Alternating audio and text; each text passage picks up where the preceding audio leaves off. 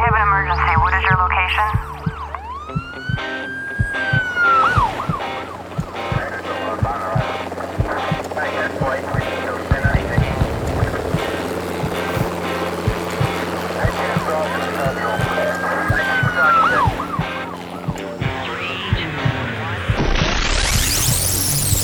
Rescue Radio, because there's a war for your soul. Yes, indeed, Father God, the war goes on. It's ferocious and furious, but you are the winner. We thank you, Father God, for giving us today eyes to see, ears to hear, and a heart to receive and comprehend the urgency of this hour that we live in. Lord, the stakes are high. It's the souls, eternal souls, the destinies of men and women, human beings that are being fought over, Father, by the enemy. For we ask that you, Father God, you've given us already the way to salvation through Jesus Christ. Through your blood, you've satisfied the law. You've given us your righteousness. We thank you for giving us power also to bind and to loose power over all the power of the enemy, that nothing shall by any means hurt us, Lord. I pray that your people would rise up and be anointed to use that power. I thank you, Lord. You said you shall know the truth, and the truth will set you free. So thank you for the truth and the revelation of Jesus Christ today to everyone who hears and in the places where they need to hear, Father God, that you'd speak clearly, that they wouldn't become confused about whether it's them or you or whatever it is. They will know that it's your spirit bearing witness with our spirit. We thank you again, Lord, for the promise that no weapon formed against us will prosper, that you are faithful to keep your word, that we are your workmanship created in Christ Jesus unto good works, that it is you who work in us, both the will and do of your good pleasure. So we pray that you would work mightily to reveal the revelation of Jesus Christ to us, and that those weapons of the enemy would not prevail. Those fiery darts of fear and doubt would not penetrate through the shield of faith, Father God. And we thank you again for wisdom and counsel. We thank you for your instruction, and may we speak today as the oracles of God. Amen. Hey, just before we get started today, I want to just give you guys a couple of heads up. There's a really cool movie that was done in 2018. You might really enjoy it. And it's called Heaven's War. Heaven's War. It's about the spiritual warfare. They do a very good job of making it very current, very relevant, and actually shockingly accurate, considering it was done in 2018. You might really enjoy that. It's called Heaven's War. It will encourage your faith and show you the true depths of this battle. The second thing is check out our website at liferecovery.com for tools, weapons, information, help, encouragement. Don't forget God on Trial, our audio drama, which is awesome. Very encouraging, helpful, even to kids. They love it because it's just so impactful in the truth of what's really going on in this war. So those are a couple things. And now let's begin. What are we talking about today, Jerry?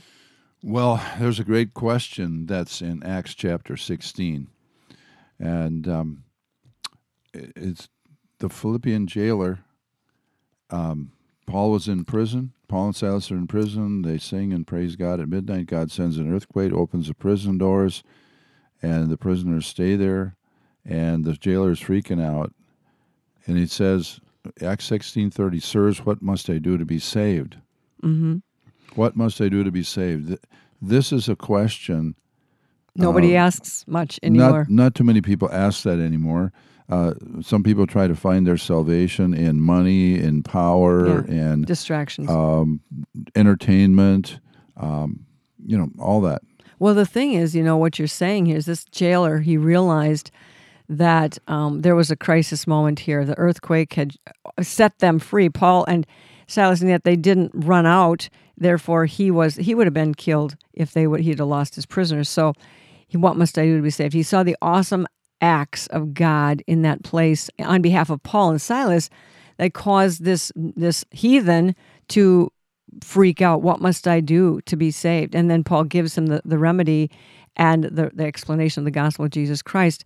But we go back into Romans chapter 3. We have to understand that we're all lost. Everybody was born into this world turned in the wrong direction. And in Romans chapter 3 it says, all have sinned and come short of the glory of God. There's none righteous, no, not one. This is very,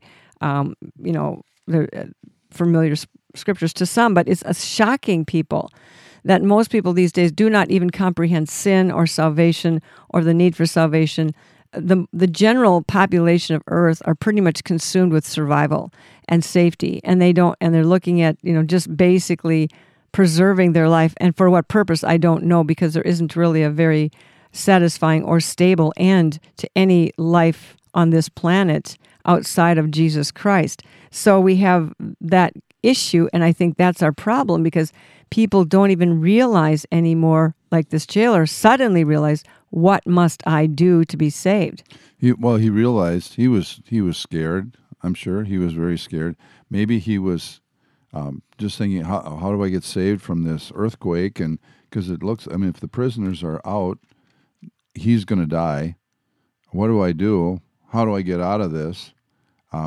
I don't know how much he understood of it spiritually. Paul and Silas were praising God at midnight. Well, and probably knew they were there for preaching. Maybe he had heard something about the gospel, or heard about these guys, at least, and he cries out.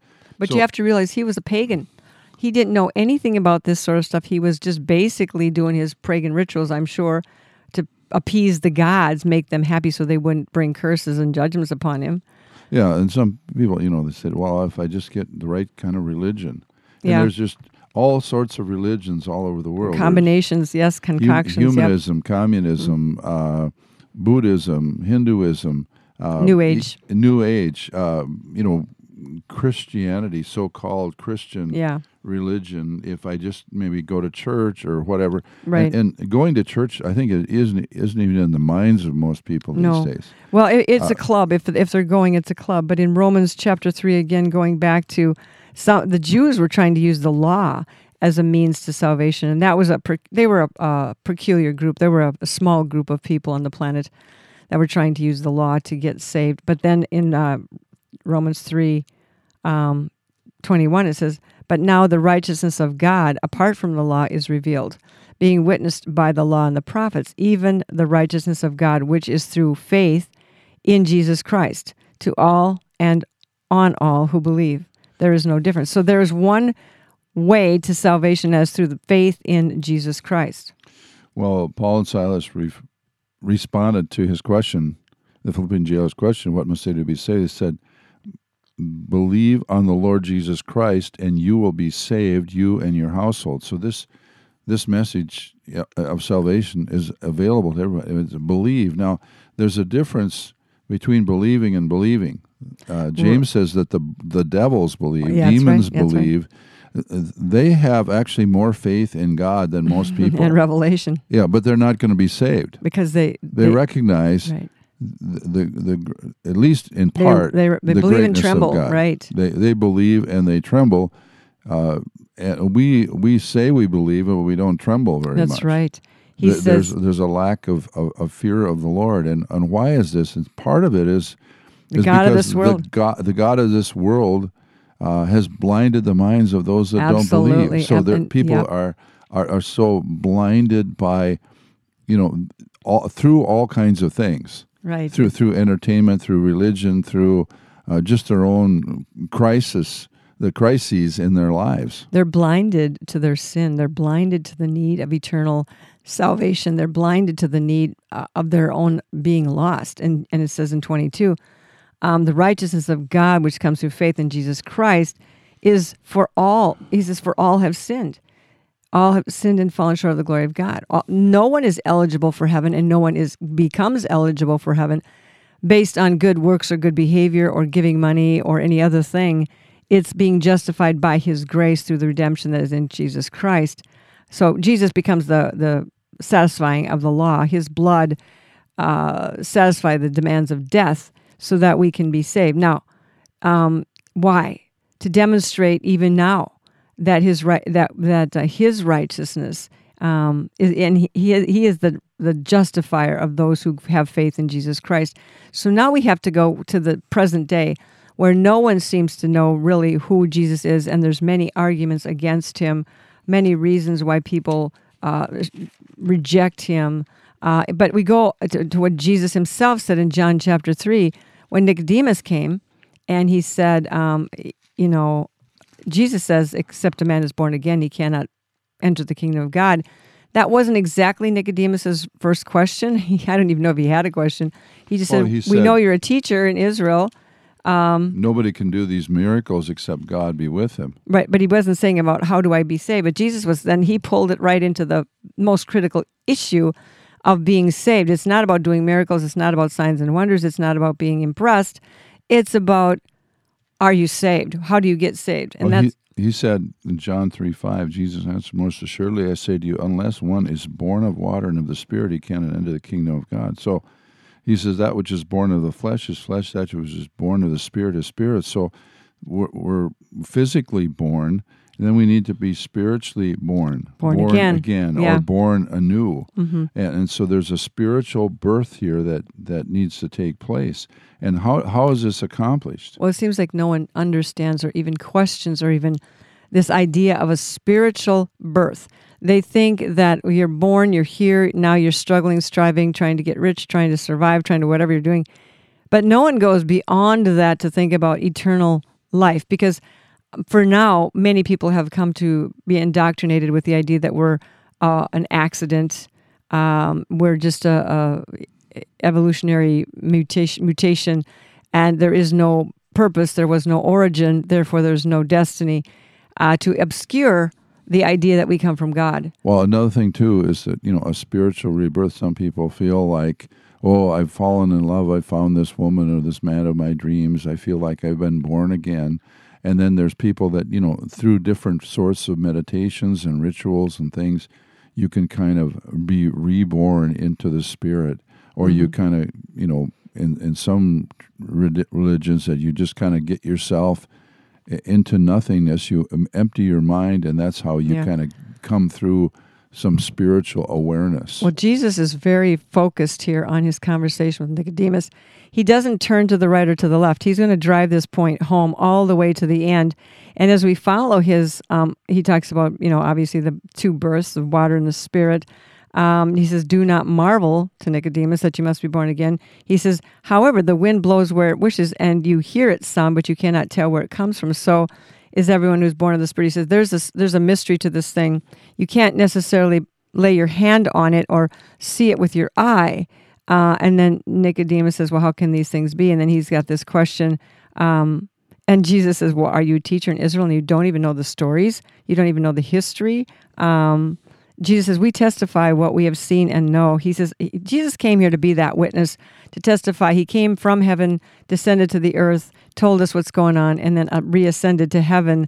He says, if I tell you earthly things and you do not believe me, how will you believe heavenly things? He says, remember the story of Moses, who lifted up the serpent in the wilderness. What did he do that for? Why did he do that? What was the point of that? He was trying to make Nicodemus think, getting us back to thinking and questioning our destiny and what's happening. So Nicodemus was a very popular, influential teacher in Israel. Of course, he knew the Old Covenant. He knew the Old Testament. He understood that there was this whole story of the serpent. When the people were rebelling against God, Israelites were rebelling against God. And at one point, the Lord allowed, serpents to come, snakes to come and bite them, and they were punishment. Poisonous snakes as a result of their sin, their rebellion, their disobedience. And they said, Moses cried out to the Lord, and he said, okay, make a serpent out of brass, put it on a pole, a snake on a pole, and all the people have to do is just look at it, and they'll live. Yeah. So the poison would be canceled in their bodies, and they would live. Look and live. See, this is what the point Jesus was making to Nicodemus was, this is a foreshadowing of actually what I'm about to do. You put the serpent, Jesus represented sin, he became sin for us, on the pole, which was the cross, and the people looked, and they accepted, they received that instruction, they obeyed what God said. They weren't stiff-necked. They just obeyed it, and God saved them. That's simple. But so he says, as Moses lifted up the serpent in the wilderness, so even must the Son of Man be lifted up. So he hadn't yet died on the cross, but he was telling Nicodemus this is about to happen. Then he says that whoever believes in him should not perish but have eternal life. What's Jesus talking about? Well, Jesus always talks about the most important things. perishing and eternal life. The most two important things. Do you want to perish and go to hell, which is eternal and forever, no end, or do you want to have eternal life, which is with God, goodness, blessing, eternal life and goodness? For God, we know this verse, so loved the world that he gave his only begotten Son, that whosoever believes in him should not perish but have everlasting life. But we don't often get the next verse, which is... Let me read that. For God did not send his Son into the world to condemn the world. Sometimes people say, oh, God is just condemning everything. No, we're condemned already. Yeah, that's right.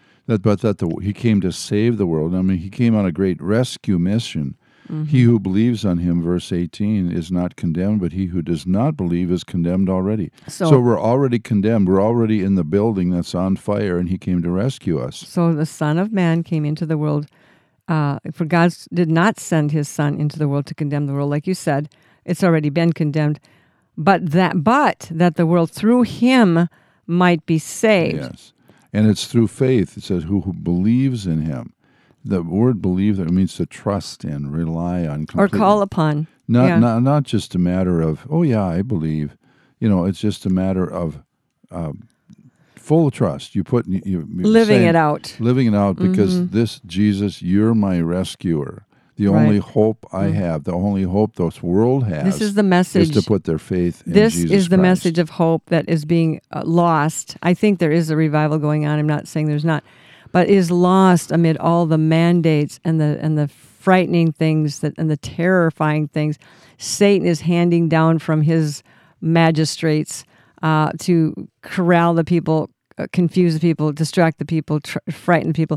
You and I must not be intimidated or frightened or deceived or bewitched or distracted by all of these, because this is not our job to protect people. I mean, yeah, it's nice to stand up for righteousness in the political arena, and that's important. But our first job is to make disciples. Bring the gospel of Jesus, preach the gospel of Jesus Christ, because he says here. Listen to this in verse 18. He who believes is not condemned.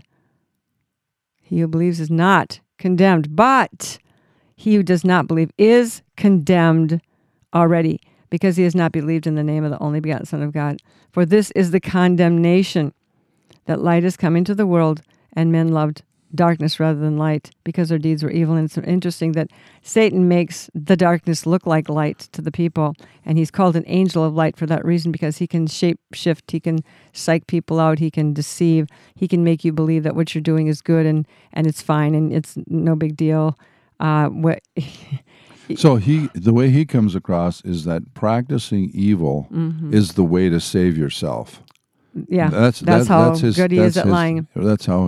That's how Satan operates. But he also says here, whoever practices evil hates the light. Well, what is evil? What is light? What is the law of God? The law of God is to love one another, care for their soul, care for their eternal destiny. That's really what love is. Love is I love you enough to risk my life to tell you the truth, because I love the fact that you have an eternal soul and it will go to heaven or hell, and therefore true love lays down its life for the lost. And that's exactly what Jesus wants us to do. Everyone practicing evil hates the light and does not come to the light, lest his deeds should be exposed. So they're already blackmailed and intimidated and think they have to stay in the dark so that no one will know. But God already knows.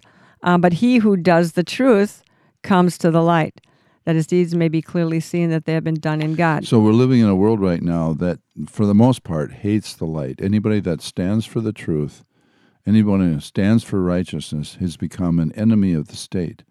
And so there's a increasing hatred because of the great darkness upon people. There's an increasing hatred for the light and for the truth. And the state that we represent is the eternal state of the kingdom of God. And so when, enemies of the state, we're enemies of this fallen world in a way, because we are ambassadors of righteousness, ministers, disciples. Jesus said, of the gospel. Don't marvel if the world hates you, because they hated me. The world hated him for the most part, and the world will hate us as believers for the most part. So what's this condemnation? It's really, the bottom line is, people who are condemned are going to hell.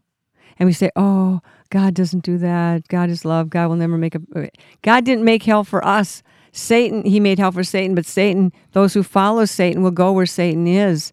And that's breaking God's heart. And that's why God wants you and I to open your mouth, get out of your comfort zone, get out of your afraidness, and start to tell people about Jesus. I think the Lord is just going to compel people, anoint people and compel them to begin to speak up and pray and lay their hands on the sick and things. He's going to have to do that because it only comes from Him. We're living in a world right now that there's so many spirits of fear and intimidation. Shut it down. But it's nothing. In the book of Acts, the religious leaders were saying, shut this down. We can't have you preaching Jesus anymore. Well, we're threatening you. We're gonna kill you. Mm-hmm. You cannot speak the truth. We may be within years, literally months, years, days, hours. We don't know of Jesus coming back. Jesus Christ, the return of the King. And at that point, it's all done. It's too late. You're in or out. There's no more going back. There's no more 20 more centuries that we can try to figure this thing out. So, well, another thing too, it's. What about your life? What about our lives? Who knows how long we're going to be here? Right. And the Bible says in Isaiah, I think it's Isaiah 55, it says, seek the Lord while He may be found. Mm-hmm. Call upon Him while He is near. Mm-hmm. You say, well, I can get saved anytime I want to. No, you can't. You can get... Doesn't it say, let the wicked forsake his... ways and an unrighteous man his thoughts and let him, return unto the Lord. Mm-hmm. So... while He may be found, when there's an opportunity, because every time the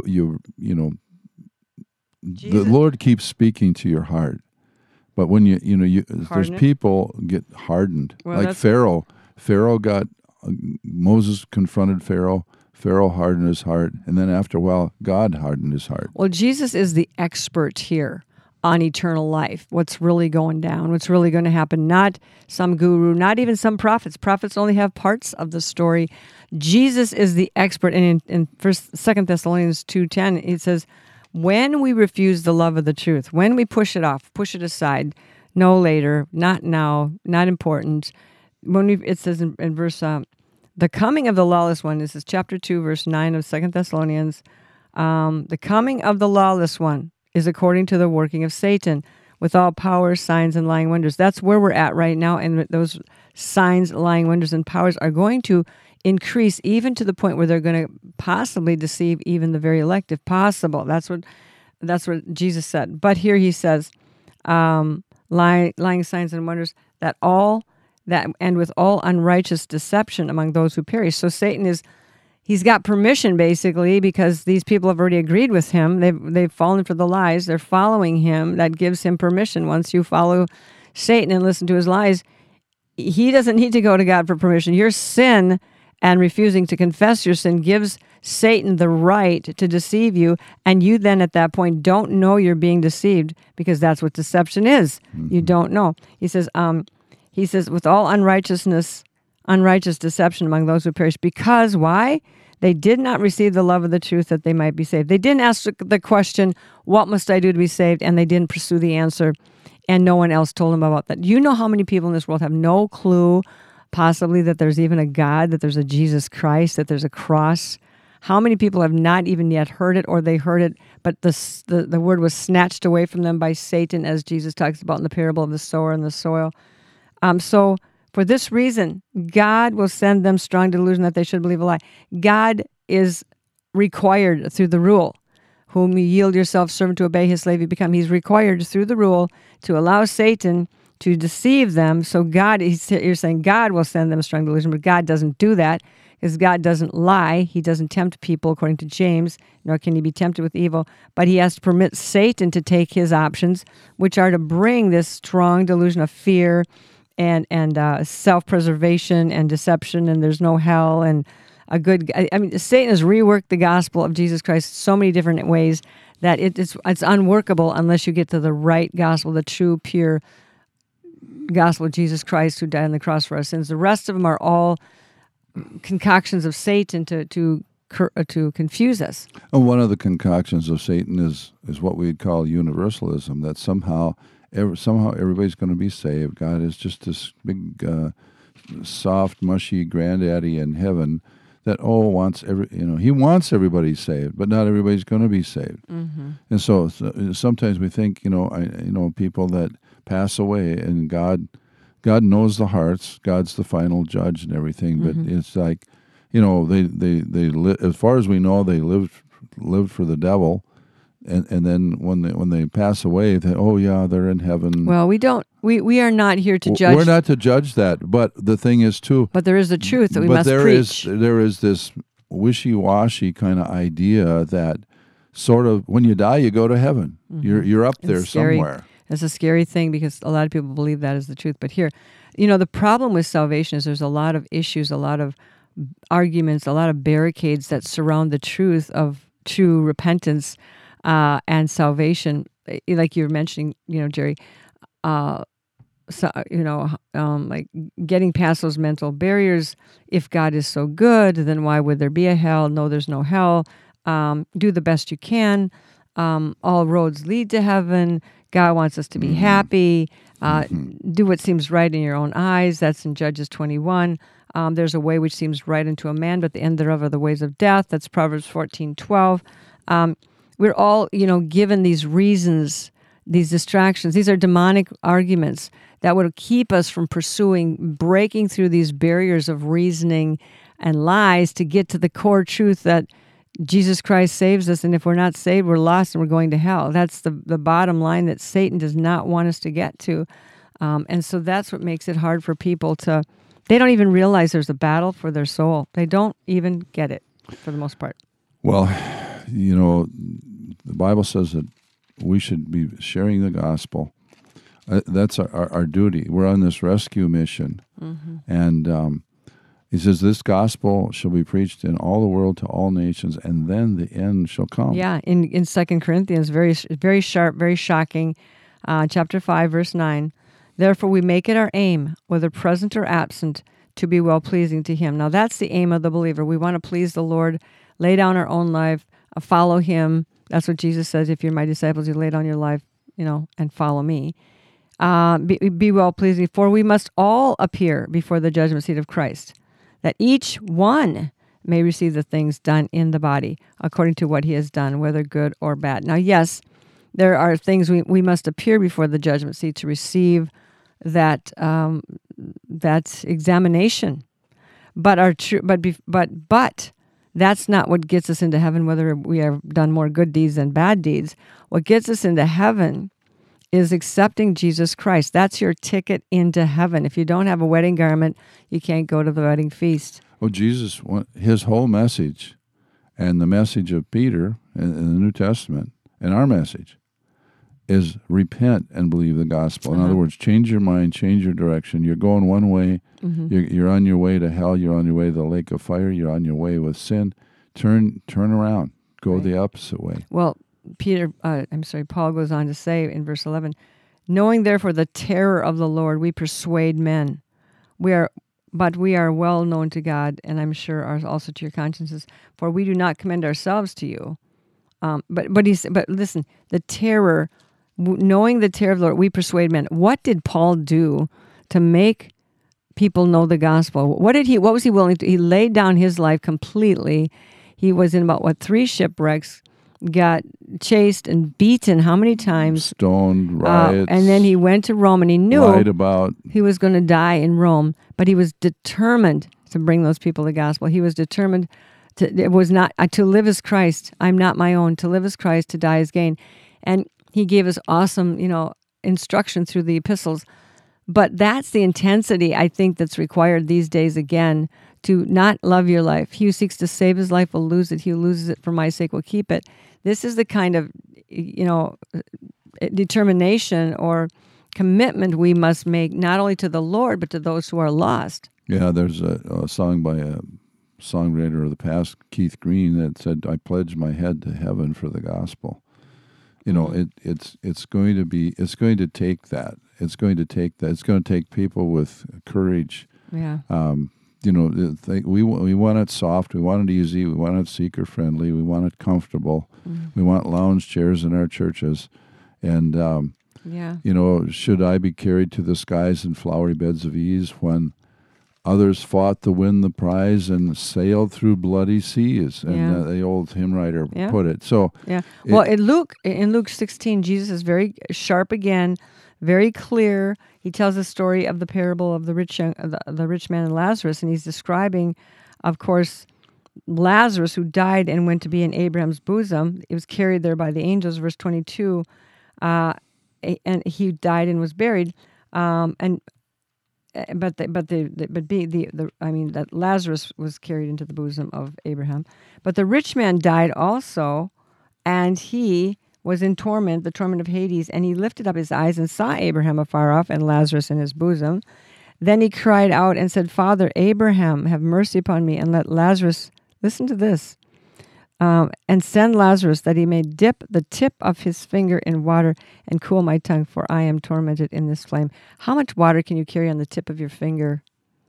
And you carry that to your tongue. You're that desperate for a drop of water or a drop of refreshing in the midst of this terrible place.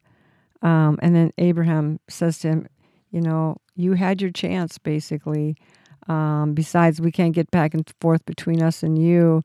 And then he says, well, then please then he's thinking about others finally. He says, well, then go send somebody to my brothers who are still alive, that they'll turn from their wicked ways and not end up like me. I mean, finally he's getting the idea of selflessness here. And Abraham says, if they don't believe Moses, then how are they going to believe if one rose from the dead? And he was referring to Jesus. Jesus was referring to himself, that he's going to rise from the dead, beat the odds of death completely, come out of the grave, live again, tell the people about Jesus, about God, ascend to heaven, and still, with that great sign, people were still going to go and turn away, be distracted, blinded by the God of this world, who blinds the eyes, of those who, that's 2 Corinthians 4, 3 through 4. He blinds their eyes. It's just too hard to look at. So in Revelation 21:8, it says, but the cowardly, unbelieving, abominable, murderers, sexually immoral, sorcerers, idolaters, and all liars shall have their part in the lake which burns with fire and brimstone, which is the second death. Yeah. This is basically where we are as a human race. Mm-hmm. This describes a person who has not put their faith in Jesus, who has not repented, who has not changed their life, their direction. And but then there's a mandate to us. The mandate is Proverbs 24:11. He says, deliver those who are drawn toward death and hold back those stumbling to the slaughter. Mm-hmm. So basically the human race is stumbling through the slaughter, and we're the rescuers. And if you say, surely we did not know this, does not he who weighs the hearts consider it? He who keeps your soul, does he not know it? And will he not render each man according to his deeds? So if we know someone is dying and on their way to hell, and we have an opportunity and don't do something to try to, communicate truth to them that will set them free, the gospel that will set them free, then, it's not good for us. Well, when we know and we don't do, we're in trouble. Jude says, verse 17, but you, beloved, remember the words which were spoken before by the apostles of our Lord Jesus Christ, how they told you that there would be mockers in the last time who would walk according to their own ungodly lusts. Well, is that not accurate? There are sensual persons or soulish or worldly persons who cause divisions. Spirit of offense, divisions, are we there? Mm-hmm. Not having the Spirit. But you, beloved, building yourself up on your most holy faith, praying in the Holy Spirit. If you have a prayer language, pray it, use it. Keep yourselves in the love of God. That's hard to do these days, because keeping ourselves in the love of God will protect us from being offended, angry, infuriated by the things that are going on, and will keep us from being distracted and pulled off course by those injustices. So keeping yourself in the love of God, looking for the mercy of our Lord Jesus Christ and to eternal life. And on some have compassion, making a distinction, but others save with fear, pulling them out of the fire, hating even the garments defiled by the flesh. So there are some that are so close to death, so close to hell. They're literally moments, seconds away from it. And yet we have brave people who go into their bed, go into their hospital rooms, go into their this and that, and pray them out of that terror into heaven. And God is so merciful that even at the last second, if you turn, he will have mercy and save. That's because he is so good. beginning with Mark 16:15, and he said to them, "Go into all the world, preach the gospel to every creature. Amen. He who believes and is baptized will be saved. He who does not believe will be condemned. And these signs will follow those who believe. In my name they will cast out demons. They will speak with new tongues. They will take up serpents. And if they drink anything deadly, it shall by no means hurt them. They will lay hands on the sick, and they will recover." And so it says, and they went out everywhere. They went out and preached everywhere, verse 20 of Mark 16. And The Lord. the Lord working with them them. and confirming the word through the accompanying signs. Amen. They went out. So They went out. This rescue squad of believers went out and preached everywhere. They paid a terrific price. All the apostles except the Apostle John, other Judas committed suicide. The Apostle John died in his old, but the rest of them were all martyred. We're all tortured and martyred, executed in various ways. And all suffered. He suffered too. So folks, don't expect it to be easy in these days. No. But do what it's glorious, because it is glorious to do what the Lord is calling us to do. God give you you and me courage to move forward, courage, guts, Wisdom. that we won't be intimidated by all the stuff that's going on in We our won't be world. distracted. That distraction and intimidation is the order of the day. Lord, we pray. Lies. Yes, we pray. So help us, Lord, to overcome, to increase our courage, our boldness, Holy Spirit, fill us. Yes. So that, like they did in the book of Acts, they spoke the word of God with boldness. This is our day to shine. We're here at the end of the age. God has placed us here as his faithful servants. He chose us out of the billions that he has created to represent him in these last days and to be that rescue squad.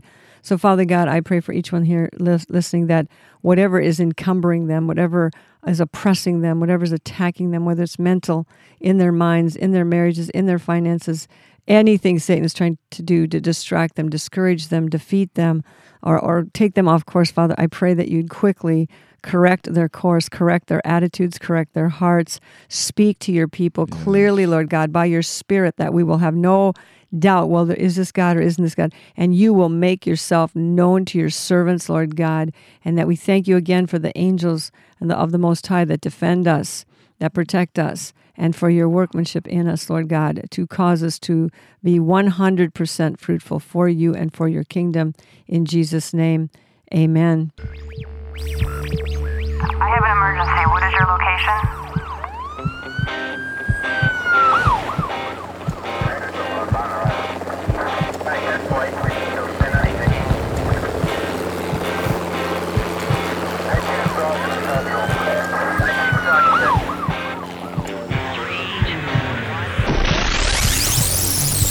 Rescue Radio, because there's a war for your soul.